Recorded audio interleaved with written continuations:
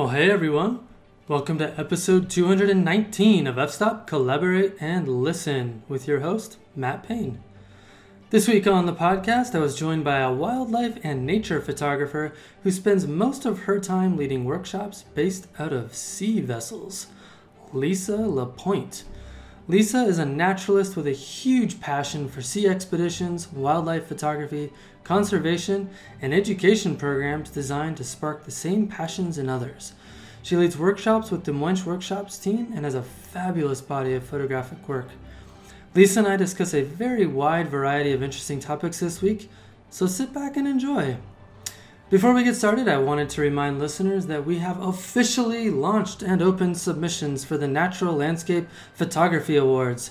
We are proud to be supported by Canon, Shimoda Designs, and PhotoSpeed, and have over $10,000 in prizes to give away to the winners of the competition. We are officially viable as well, so thank you to all of you who have supported the competition already.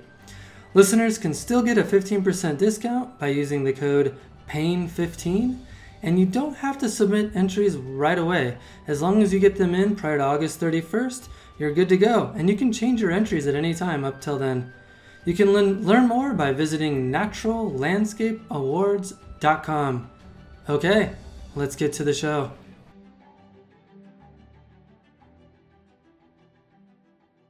All right, Lisa Lapointe, it's so great to finally meet you and to have you on the podcast. Yeah, likewise. I'm glad we can make it happen. Yeah, I'm really thankful. I believe that both Wayne Suggs and Mark Mwench recommended you for the show, so those are some people I respect. So I'm glad to finally get to have you here. Yeah, absolutely. I hope I can live up to their recommendation. Oh, I'm sure photographers. I'm sure you'll be fine. Well, cool. So for people that may not be familiar with you and your photography, tell us a little bit about yourself. Sure. I'm a photographer with Mwench Workshops. I teach workshops around the world, but I also do quite a few other things as well. So I'm a U.S. Coast Guard licensed captain, and we can get into that a little bit more too. So I took a really circuitous path to where I'm at, a lot of trial and error, but really, really happy with where my career has gone. And I am based in San Diego, which I'm very fortunate to have access to a lot of beautiful areas in California here and also a lot of the marine areas. So really cool melding of a couple of careers here. Yeah, let's, wow, Coast Guard. How did you get involved in the Coast Guard? Well, interestingly enough, I'm not involved with the Coast Guard per se, just have licensure to operate with them. But interestingly enough, photography brought me into it. So I've always been a photographer, always loved photography and wanted to get into it professionally. But I think as many of us know, it's not the easiest thing to do. So I sort of, by chance, started working on a ship and found that I could get into wild areas where I could do my photography. I could inspire others with the photography while working, and found that I really loved that side of it, really loved the boating side of it and learning that aspect as well. So trying to combine those two interests was interesting, but it has actually worked out. And I actually met the Mwench team while I was working on a ship in Alaska. I was able to join them and combine the two passions. So I do run a lot of workshops for them on ships, a lot of our ship-based expeditions to Antarctica, Galapagos, Alaska, and so forth. So photography brought me to working on the ocean, and working on the ocean brought me to a deeper role in photography. And I couldn't be happier with where that has led me. Yeah, it's funny. It seems to me that spending a lot of time on a seafaring. What is the word I'm looking for? Seafaring. Seafaring. You can tell that I am not an ocean person. A seafaring vessel. There you go. That will take you to some pretty unique places. Yeah, I mean, working on ships, boats, literally gets you off the beaten path. Right. It gets you right off the ground in general. And for many of the areas that are desirable to be photographing these days, the Arctic, Galapagos, Antarctica, you really do have to be on a ship. It's the only way to get between islands to remote areas. So Unless you, it's a great way for exploring. I was gonna say, unless you get one of those jetpacks. Jetpacks, yes. That's the next thing. Certainly submarines are the next thing, helicopters. So right. Perhaps jetpacks will be 2024's activity.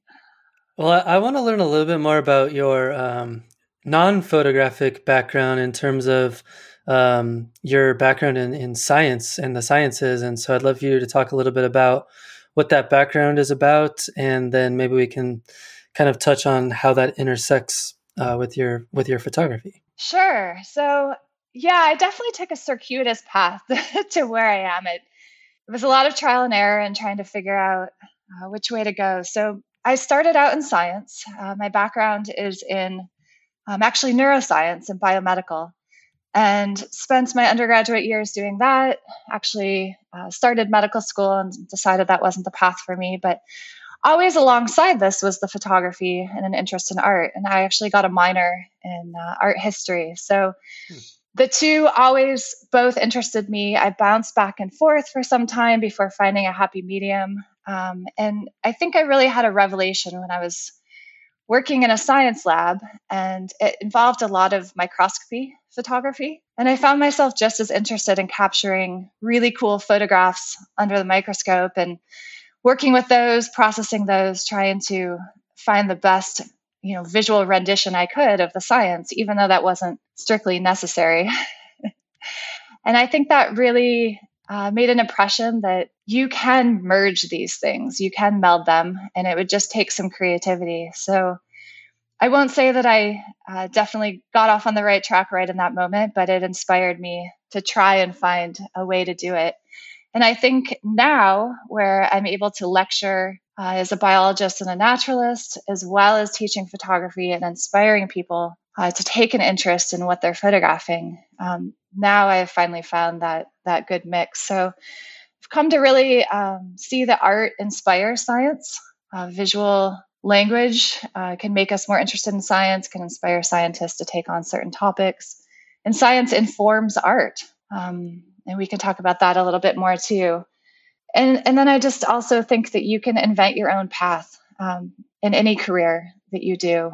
You can find your way to best express who you are and what your interests are. Yeah. It's funny you said using the visual language as a way of making science more accessible, because I think that's one of the biggest biggest knocks on science and scientists is that they typically use a language that, most people can't really grasp or grapple with in the day-to-day vernacular. And I think that's why a lot of people, when you start talking about climate change or based, like viruses and all that kind of stuff, people tune out because they just, it's not fun, it's not sexy, they don't understand it. But I think it's interesting that you've been able to find a way to use the visual arts as a way of connecting people more to the science that you're trying to show them.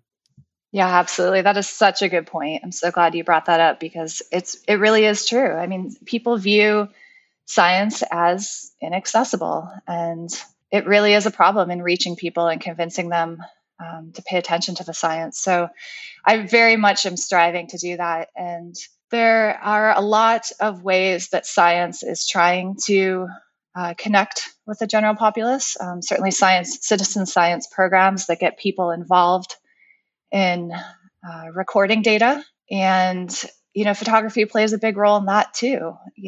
There are a number of programs, for example, whale watches, where people do a lot of photography. They can submit their images to the scientists, and we can learn a lot more about these animals. So another cool way that the two interact. But I think the point you made is just so important, that we're creating ways for this to be accessible, to be inspiring, and to bridge these gaps between disciplines.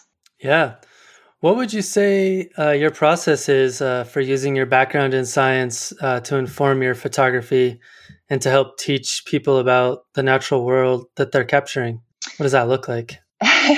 Well, it looks like different things in different situations, certainly. I definitely lecture in more formal ways.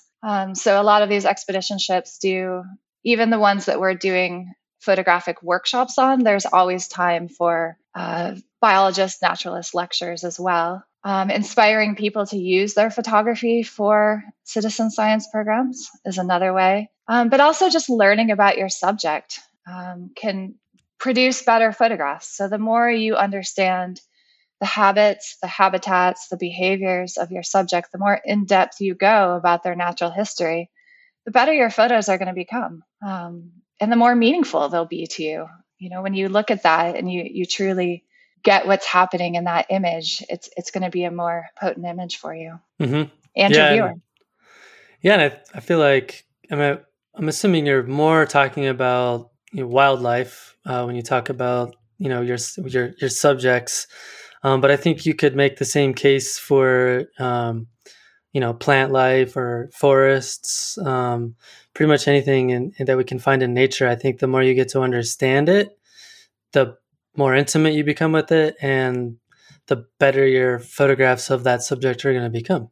Yeah, absolutely. I think, it is more applicable to wildlife. Wildlife is certainly more complicated, but as you said, it's applicable to landscape as well. Knowing some basic astrology and the phases of the moon and starscapes, knowing when certain plant life is going to be blooming or changing into fall colors, understanding those aspects of the landscape and nature around you are going to be useful as well. So it permeates through all levels of nature photography. I think the more you understand, the more curiosity you have, the better your photography will become. Yeah. So you've kind of already touched on this a little bit, but I think that listeners will be interested in becoming a little bit more inspired by kind of what you have to say about your ability to find a career at the intersection of art and science, because I think that's something that a lot of people, that's kind of like the dream, so to speak, and I think a lot of people might be interested in learning about, perhaps what is a mindset they need to have, or what are some practical ways in which people could try to do that for themselves. Okay. Well, yeah, I get asked this question a lot. How did you get to where you are? And, the biggest thing I'll say is persistence. But the job market these days, as everyone is becoming aware, has moved less from these traditional roles, defined roles that, you can put in a curriculum vitae right at the top. We don't have titles so much anymore. It's kind of designing your own path. And I had somebody say to me once, this path isn't going to be laid out for you. You're going to have to be like water flowing between rocks in a stream. You're just going to have to go this way and see if that works, and then go this way a little bit. But I think just being honest with yourself, evaluating where your passions lie, where your strengths lie, and then trying to put those forward and just trying. Just moving forward. You can't make adjustments until you're moving forward, and knock on doors, go after what you love, and then just course correct as you encounter things that you really like or don't like about what you're doing. But I think just understanding that we don't have to be quite as reliant on the traditional job structure anymore, and that freelance work is very valid these days. There's been quite a market for what I do as the expedition industry has expanded. We're moving more into these areas, and there's a desire to impress on people the need to think about conservation, to think about the areas they're visiting, not just be a tourist, but to be an actual traveler. So I guess that brings me to looking at the trends too, staying on top of the field you're interested in, and just going for it, knocking on doors, and eventually one's going to open. If it's your passion, you'll find a way. You had mentioned earlier that you have different strengths that have helped you along the way. What would you say some of the more important strengths that you've been able to leverage, and why have they been so important? Certainly one of them has been a go for it attitude.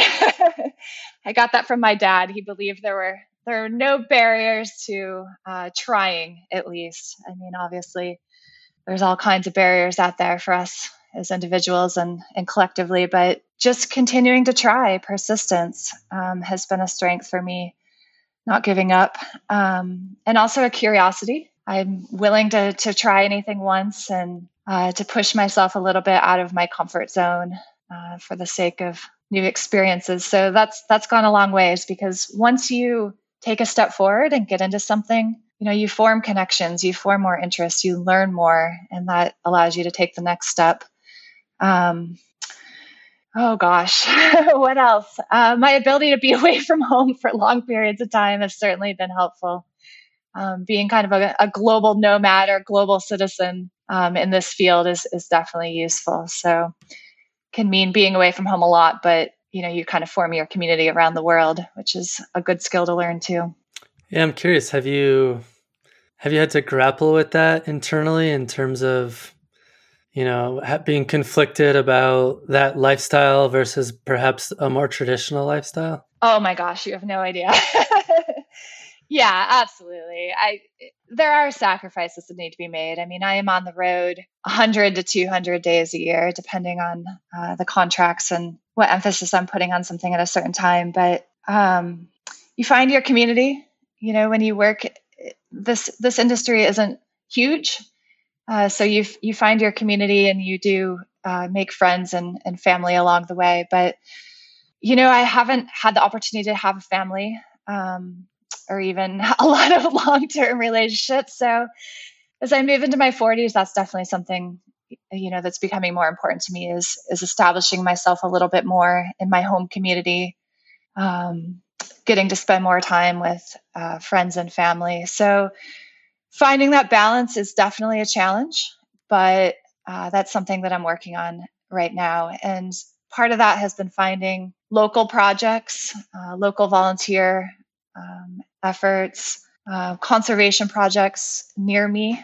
And that has helped me to move a little bit more into conservation photography as well, in the sense that I'm spending more time in one place working on, a set project. So I guess that was a long way of saying, yes, it is difficult to meld these two things, I think, especially as a woman, and sacrifices are required.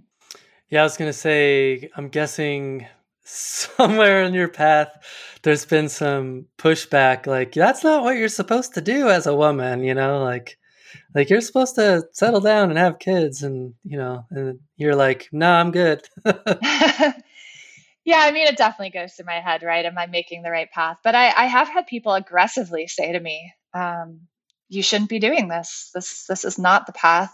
Or, you're in your 30s now. It's time to quit fooling around and settle down and find a real job. And fortunately, I had parents that were very supportive and didn't try to push me one way or another, and let me kind of work out this path. But I definitely did try in the beginning with medical school to walk a more traditional path, and it just didn't work. I think sometimes your heart just tells you this isn't right for me, and you have to listen. And that's been my North Star, I suppose, is every time I try to live a more traditional path, my heart wants to be back out there, and I've learned to listen to that. Good for you. I love that. Not easy though. No, of course not. We all want it all in life, and some people do seem to manage to have it all, but I think more of us have to make choices, and ultimately you just have to make the choices that feel the best, that feel the most right to you. I love it. What has it been like to work on ships for such a large part of your career? I imagine that can become, on one hand, quite liberating, and on the other hand, quite constraining. So I'm curious to hear about your experience with that. Well, you definitely give up the concept of privacy altogether. But one thing I like about working on ships is a sense of teamwork. So everybody has a role that's usually very defined, very kind of military pattern of things out of necessity, because people need to be ready in their role and well trained in their role and well practiced. But at the same time, we all help each other. and there's a lot of crossover.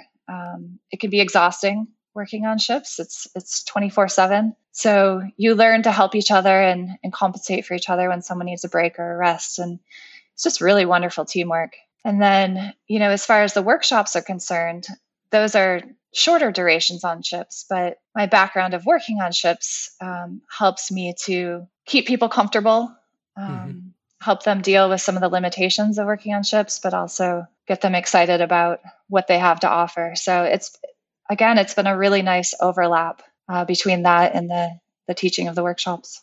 And how much time are you spending on a normal year out in the ocean? A normal year. I can't remember what that's like.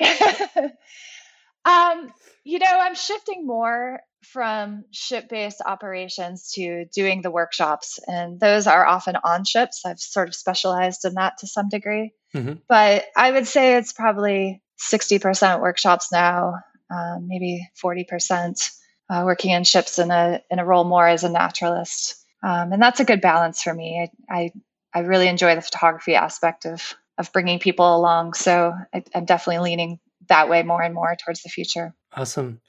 Cool. Let's talk a little bit more about photography and conservation, because you touched on that a little bit earlier.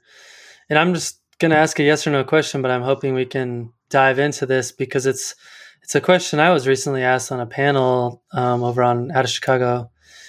And I think it's kind of an interesting, I don't know. It's hard to wrap our heads around, I think, sometimes. But do you believe that photography can inspire conservation? And if so, how?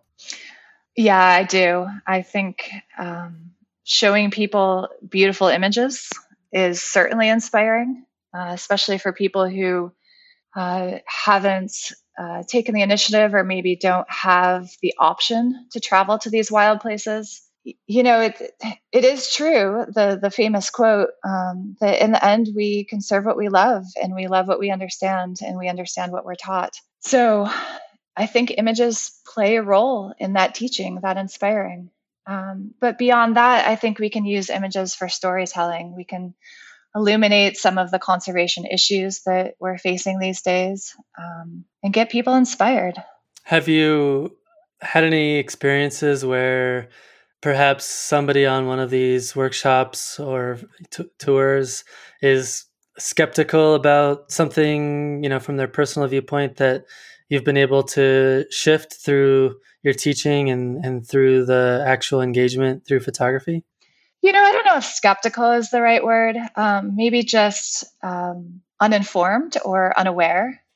I haven't encountered a lot of people who are not receptive to learning more or disagree with me or don't see the merit. But a lot of times people will come on a workshop and not have a clear understanding of what it is they're going to photograph or what the environment or ecology in the place they are is. And I'm able to fill out the picture for them. If, for example, in the Galapagos, everyone kind of has a basic idea of Darwin and the theory of evolution and how the Galapagos have played a role. But when you actually get there, you can fill them in a lot more. They can see the finches, they can see the mockingbirds, they can see the tortoises, and they're much more receptive to learning about it. So we'll do little naturalist lectures, and I, probably to the point of annoyance in the field, I'm always childlike in my enthusiasm of pointing things out and talking about them. And a lot of people have come home from these trips much more engaged with that place,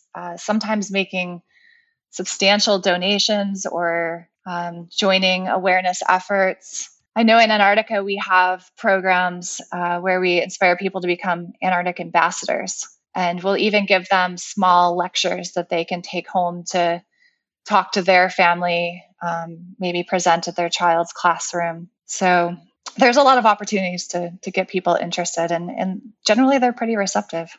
How have you seen some of the places that you photograph change over time? Yeah, that's a major issue right now, especially as tourism is increasing. People, economically and from an interest standpoint, more and more travel is happening into some of these wild places. We're not getting more of them. So we are seeing use issues, and some countries are managing this better than the others. I think the Galapagos is doing a pretty good job, for example. In Antarctica, we are starting to see effects of tourism, and this can range from, introduction of invasive species, especially with climate change as areas are warming. The environment's becoming more receptive to invasive species getting a hold there, to just the wear and tear that comes with more and more and more tourism to an area. And there are a lot of ships, expedition ships, going into use both for the Arctic and the Antarctic just in the last few years. So we're going to see that volume increase exponentially. And I think we need to be cognizant, to be aware and understand how these impacts are playing out. But I don't think that takes away from the merits and the benefits of ecotourism. It's just something we have to continue to be aware of. Along those lines, what can we do, or how can we balance the conservation value of our photography versus the, cost of visiting these places? Well, I think what we touched on before, learning about your subject as much as you can, especially with wildlife, knowing the life cycle of the wildlife through the year. For example, is this a sensitive breeding period where maybe you need to either not visit or visit in a way that's less of an impact or more respectful to the animal in question? And, that's the same for wild areas too. I know in California, we had a poppy super bloom a couple of years ago, and the entire area was overrun with people getting, selfies and that sort of thing. And there were trails they could have followed, but they just trampled right through the poppies. So, taking the responsibility ourselves as photographers to educate ourselves, to make good choices, but also taking the time to educate others that, may not understand the impacts they're having. We just need to be responsible. We need to take that upon ourselves to keep the areas we love healthy.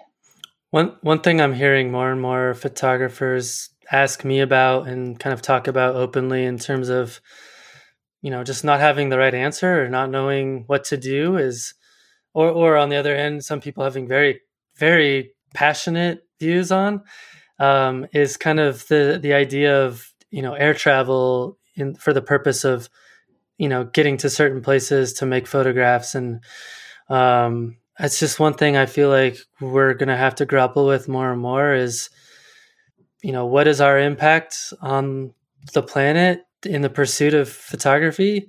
And is the photography that we're capturing, does that outweigh those environmental impacts that we could potentially be having through, carbon output and things like that? Is that something you've had to personally grapple with, or something you're thinking about? Or it's something I think about constantly, especially given that a lot of our workshops are in very far-flung places. And I don't have the answers. I wish I did. It's something that I personally struggle with, my impact, and I try to make up for it in other ways, in other aspects of my life. I compensate with environmental aspects there, but there's no question that flying has a massive impact. And I do think we have to weigh that with the benefits of ecotourism as well. I mean, certainly flying contributes to climate change, and that's a severe threat right now. But ecotourism brings a lot of good things to the area as well. And if it's managed well, certainly I think the benefits can outweigh the negatives, bringing money into these economies that can use that to preserve wild areas, to pay rangers. Certainly we've seen during this pandemic that, some animals have benefited, some areas have benefited, that's indisputable, but also in other areas, poaching and other destructive activities have gone up, 100-fold. And even there are some parks in Africa that are offering, more hunting concessions because they don't have ecotourism now to support their populations of wildlife in their parks. So everything's a balance. Everything in life is a balance. And I think being cognizant of these issues and taking action where we can goes a long way. Certainly there are carbon offsets, which aren't a perfect solution, but they're better than nothing. And then, selecting operators, selecting companies, lodges, that do your research and see if they're, giving back to the communities, taking conservation initiatives, trying to offset their impact, being a responsible consumer, just like with anything else. But there are no perfect answers, certainly. No, there's not. It's funny. I brought this up a few times on the podcast or on various forums, and inevitably you get people on one end or the other that are vocal about it in terms of we shouldn't be flying at all anymore versus people that are like, who cares? The earth is gonna die anyway. Like, let's just, YOLO type stuff, like whatever. So it's hard. It's a hard thing to talk about rationally, I feel like. And so I appreciate your answer because I feel like it does offer some concrete solutions without definitively saying you should or shouldn't do something. Yeah, it's all a balance. You got to find ways, if this is your thing, doing this international travel, you got to find ways in other aspects of your life to balance that.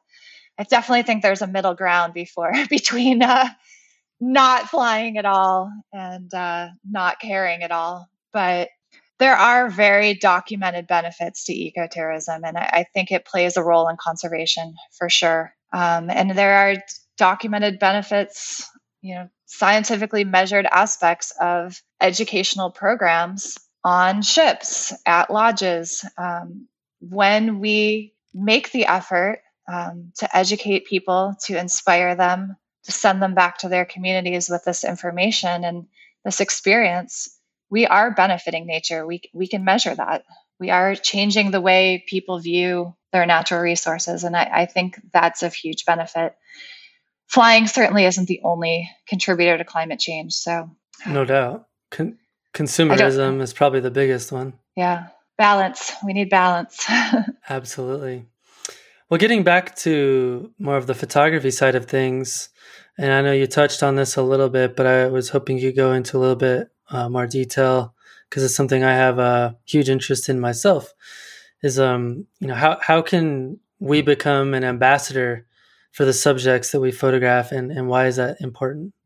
Well, many of us go to these wild places, I think, myself included, and we experience it ourselves. We take wonderful photos, and then those photos sit on our hard drive for long periods of time until a pandemic rolls around and we finally go back and work on them. And I think part of being an ambassador is using those photos, get them out to the public, share them with people, express your enthusiasm for these wild places. Write if you're a good writer, publish, get it out there. And if not that, then social media. And again, the more you learn about the subject and the more you can write captions that educate, the better. I think that's the best way to be an ambassador, to bring your enthusiasm home and to share it. And whenever possible, again, to contribute to these citizen science projects. There's more and more and more of them out there, from cloud surveys to calibrate NASA's equipment, to studying the movements of whales, to songbird migrations. There's whatever you're interested in. There's so much out there to contribute your work to. So you're saying we could be an ambassador for nature and not an ambassador for a brand? Absolutely. I mean, it just takes some effort. I mean, the Instagram culture, from what I can see, I'm probably wading into controversial territory here, but it does seem to glor. We never do that on this show. Ever. It does seem to, oftentimes glorify the creator and not the place where these stunning pictures are taken. We've all seen that some of these places that get highlighted over and over on social media are getting decimated for the benefit of one person, one influencer. And I think we need to shift that culture of personality to a culture of place, and not just getting there for 2 minutes, taking the picture and leaving, but going a little bit more in depth into our photography, learning more about a place, telling its story a little bit better. I love that. Yeah, giving value to the place, not just to the image. I love that. Yeah, it's frustrating for me because I've tried to have these conversations with some people about, like, hey, you're just taking a bunch of people to a place that probably can't handle that much visitation, especially if all of those people are then going to take their friends there. And often the response I get is, well, people before me did it, so why can't I? And it's just incredibly frustrating to see the selfishness that is happening with some photographers and their approach to to workshops and to I have nothing against workshops, but let's be thoughtful about this. Yeah. And we very much try to do that at Munch. We're deliberately not going to some of the more heavily traveled to the point of being damaged places. We're always seeking to go to places that aren't sustaining that damage, both for the place, but also for the photographer, right? We've all seen so many images from these iconic places, but there's so much beauty out there. So, Wayne has been great lately about scouting out and coming up with some new destinations, and many of my colleagues as well. So that's something we can do, but also just taking responsibility. I mean, you don't need to leave as big an impact on these places as is sometimes done. There's definitely ways to do better. We all need to do better. I mean, we have a responsibility not to ruin what we love. Yeah, and I mean, there's a specific location I have in mind in my backyard that people like to go to every fall. And there's a place right off the road that can easily sustain lots of people where you could take people and get a really good photograph. And there's another place that you have to hike about 2 miles on mostly untrailed terrain to get kind of more of an iconic shot that everyone wants. And I'm seeing every year more and more people taking groups of people up there that and then sharing it on social media and bragging about how amazing it is. And I get all that. Like, I like to show people my photography too. But when you try to talk to them about, hey man, maybe don't take groups of people to that spot. I don't think and the answer I get is, oh, it was in a magazine. Like, everyone knows how to get there. Everyone knows about it now. Who cares? And it's like, as someone who's making money off of these places, you probably should care. Yeah. And everybody wants the iconic shot. I mean, there's no way around that. Our clients do. But once we get that shot, we try to encourage, use some creativity, use your ability to spend time in a place, sit with it for a while, find the shot that's going to be more creative, more unique, more original. And in the end, those are the ones that are going to catch people's eye anyways. We're so inundated with visual, imagery on social media, especially these days, that it almost loses its impact until you show something that hasn't been seen, that hasn't been overdone. And maybe it's more subtle, but it's going to catch people's eye. And I think we need to move more in that direction of finding those subtleties. But that's certainly not where things are at right now, but we need to try. Yeah, one thing that I see brought up over and over again from my colleagues is, and especially in relation to competitions or quote unquote popularity, is you see kind of people copying other people's photographs, like, oh, and I know as a workshop leader, I'm curious if you have clients that are asking you, like, can you take me to get this photo? I want to know where this person got this photo. Have you seen people doing that on your workshops? I mean, to an extent, yeah. None of us are immune from wanting that iconic shot. But again, maybe I've just gotten really, really lucky with our workshop participants, or hopefully our culture is inspiring them to be this way. But they're very receptive to trying something new, to learning something new. So we try to find that balance, right? I mean, we'll get some iconic shots, but then we're going to encourage them to look deeper. Sure. Yeah. Yeah. And I was more kind of thinking about, I don't know if this is the right word for this, but like, is there an ethical consideration about copying other people's compositions, or does it matter? I don't know that I'm the one necessarily to go too deep on this because I'm a wildlife photographer. It's pretty hard to copy someone's compositions, but Yeah, you're totally. probably better equipped to answer that from the landscape perspective, because that is an issue. Weather's going to change and conditions are going to change to some extent, but those iconic views are going to be there. So I guess I would throw that one back at you in landscape photography. Yeah, it's interesting because I think when it comes to like an iconic shot, I don't think that is necessarily as important of a thing. It's like everyone knows it. It's not like it doesn't really belong to anyone or whatever, but there are very specific, unique scenes that certain photographers have kind of, I don't know, like they have photographs that they're kind of just known for. Like that's from a very specific spot. And like you have to really, really, really try hard to copy it. Like you have to go out of your way to copy it. You know what I mean? For example, there's a aerial photograph near Hanksville, Utah, that Alex Noriega won International Landscape Photographer of the Year with. He called it Mother Brain. And now it's like everyone who owns a drone goes out to this very specific spot and wants the exact replicated image. And he even went out of his way for another location that's near there, to where he actually changed the color balance of one of the rocks just to like see if people would go out of their way to copy him to that detail. And people do. Like people go out of their way, they'll take the one rock in the scene, the boulder, and they'll change the color of it so that it looks just like his shot. And it's just bizarre to me that people go that far out of their way to get every last detail, and then they present the work as if it's some kind of genius thing that they found on their own or figured out on their own that they created, right?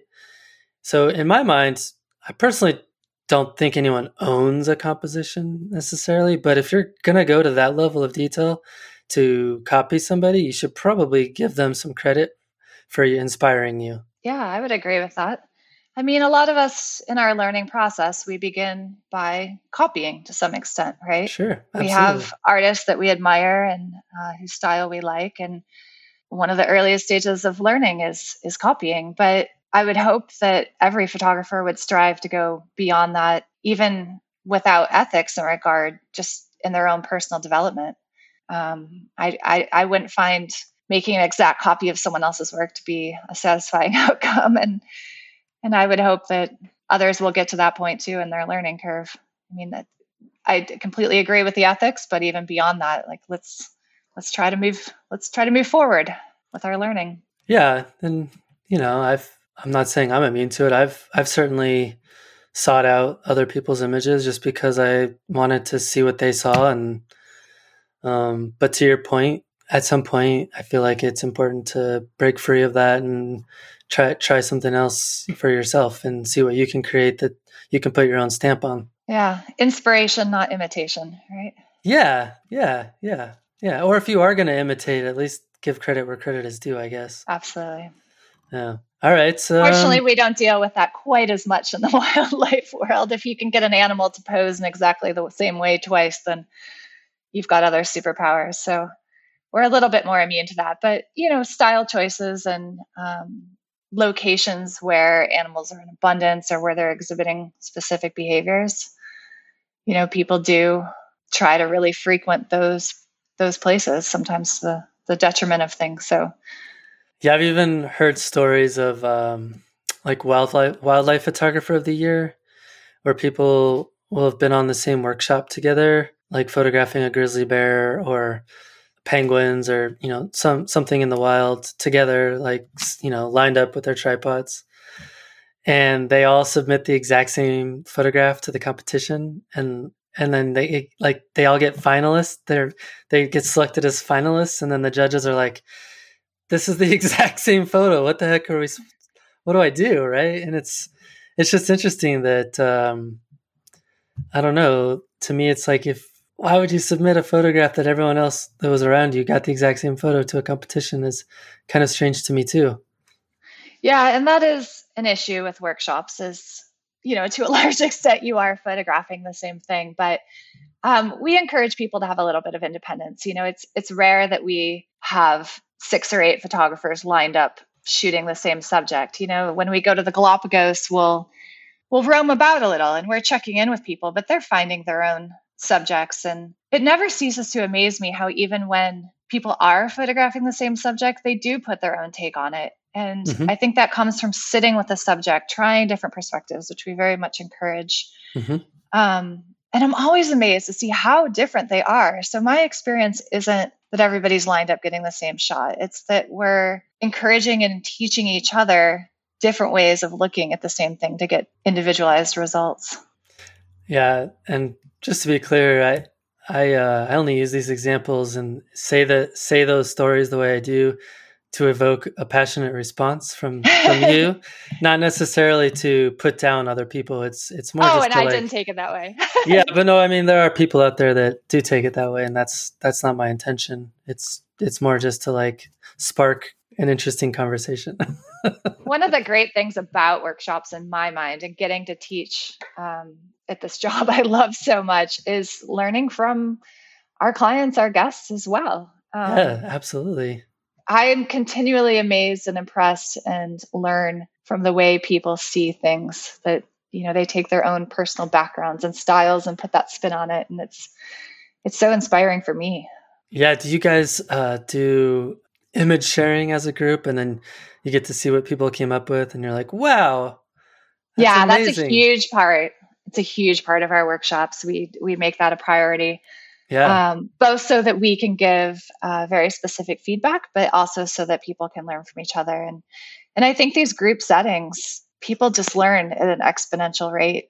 And it's cool to see the collaboration and people teaching each other as well. It's humbling for us as instructors to realize how much talent there is. And when you bring that together in a group setting, the learning is just, it's so cool. I love it. I love to see it. I love to be part of it.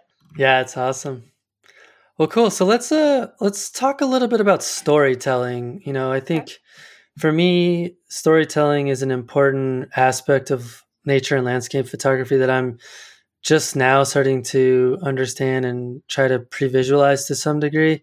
I'm curious for you, what are some of your processes for storytelling in your images, and why is that an important part of your work or your approach? Yeah, I'm with you in that this is a relatively new concept for me. So, especially in a workshop setting, there's a lot of emphasis on getting a beautiful picture. And more, going back to our conversation before, is how can photography help conservation? More and more, I want my photographs to do more than that, to be more than just beautiful. I want them to make a difference. And so as I've explored conservation more and more, conservation photography, I've realized the importance of storytelling. And what that means to me has evolved. I mean, obviously we can tell stories with a series of images. We can tell stories in a single image, but I guess I just keep trying to push myself to move beyond the pretty picture, to go deeper, to see more, and to try and show that. And a lot of that has involved pre-visualizing. Thinking ahead of, this is the interaction or this is the story that I want to tell, and then thinking about how I can make that happen. And that's hard when you're shooting wildlife in the wild, but you can look for these moments when you've pre-visualized it. You can look for them and to be ready.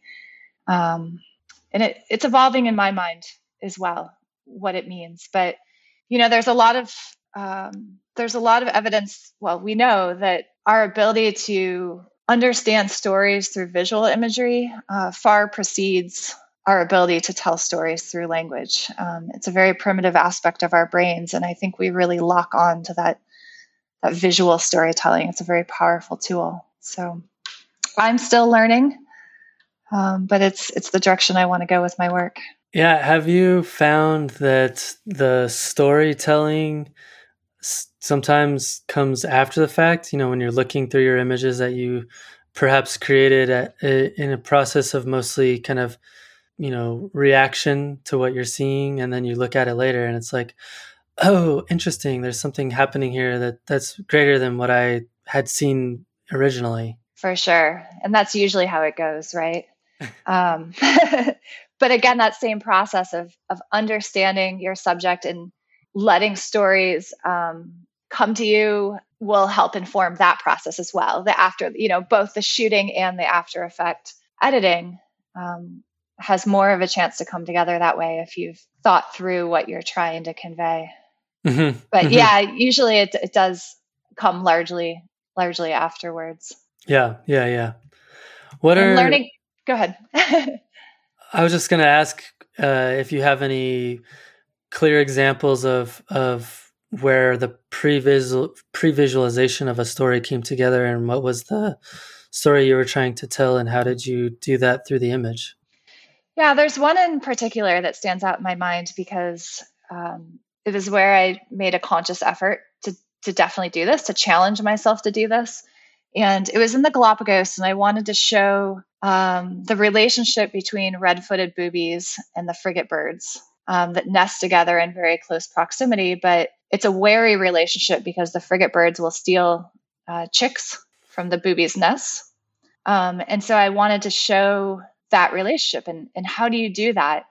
And I ended up getting down low with a wide angle lens, and I've got the boobie with sort of a concerned look, as much as a bird can show a concerned look, wide angle in the foreground, looking up at this frigate bird flying over. And it took a lot of tries, but in the end, I feel like I accomplished what I was trying to accomplish. And that was an incredibly satisfying feeling to be able to do that in one image.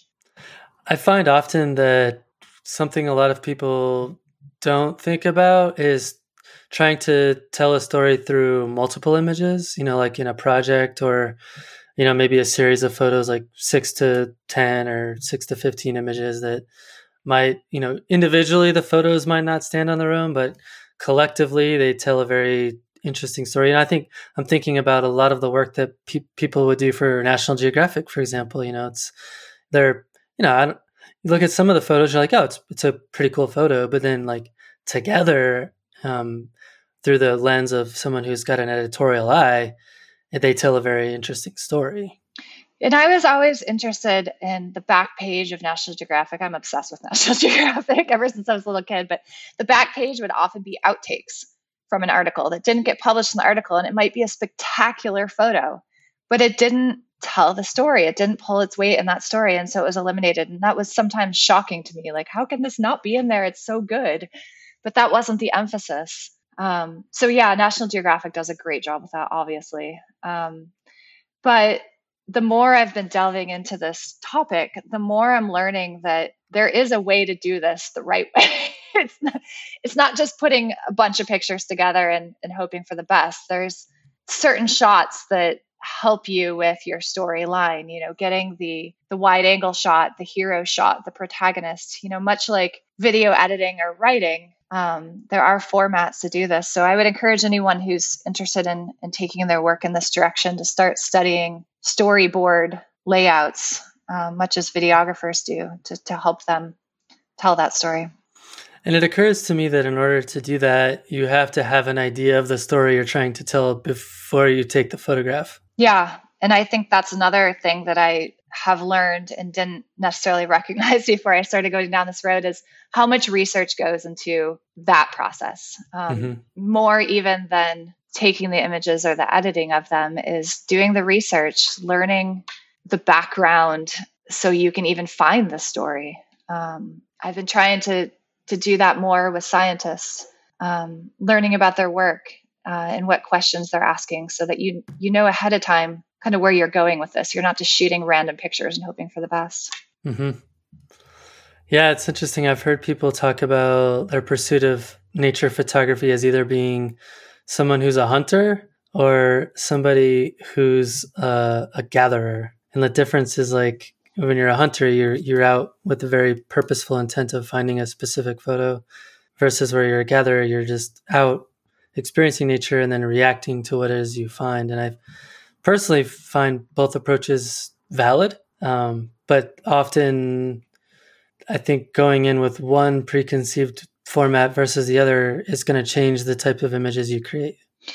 I like that metaphor a lot. And I agree with you that I think we need to have aspects of both. I mean, certainly if you go in entirely as the hunter, you might miss opportunity, or you might miss subtleties because you're so tunnel vision. Mm-hmm. But if you just go as the gatherer, you're lacking focus and maybe nothing ever does come together. So I think going in with an objective, but remaining open to serendipity is probably the way to go. Just like everything else, finding the balance. Yeah, and figuring out which approach works better for the way that you're wired as a human. Yeah. Not all of us have the same objective, obviously. True. That's very true. Beautiful things about photography is it serves different purposes for all of us. Well said. Well, Lisa, tell us about your ebook that you're working on. In progress, I understand. It's in progress. I keep thinking it's done, and then it becomes in progress status again. But I am writing an ebook on photographing Antarctica, and I'm just really, really enthusiastic about the topic. So it keeps getting longer and longer, and adding lots of cool naturalist facts. But hopefully, we'll be done in the next month and available on my website. So something I'm very excited about on a topic that I'm very excited about, and I hope that many of your listeners do get a chance to go to Antarctica at some point. It's an astounding place to photograph for those fortunate to go. Well, and maybe by the time this episode airs, it'll be ready to be released. Well, I've got a page on the book, and I'll have a sign up option on there if anyone would like one going forward. Hopefully, in the next couple of weeks, I'll get it done. Well, I just hopefully maybe just lit a little bit of fire under you. I need it.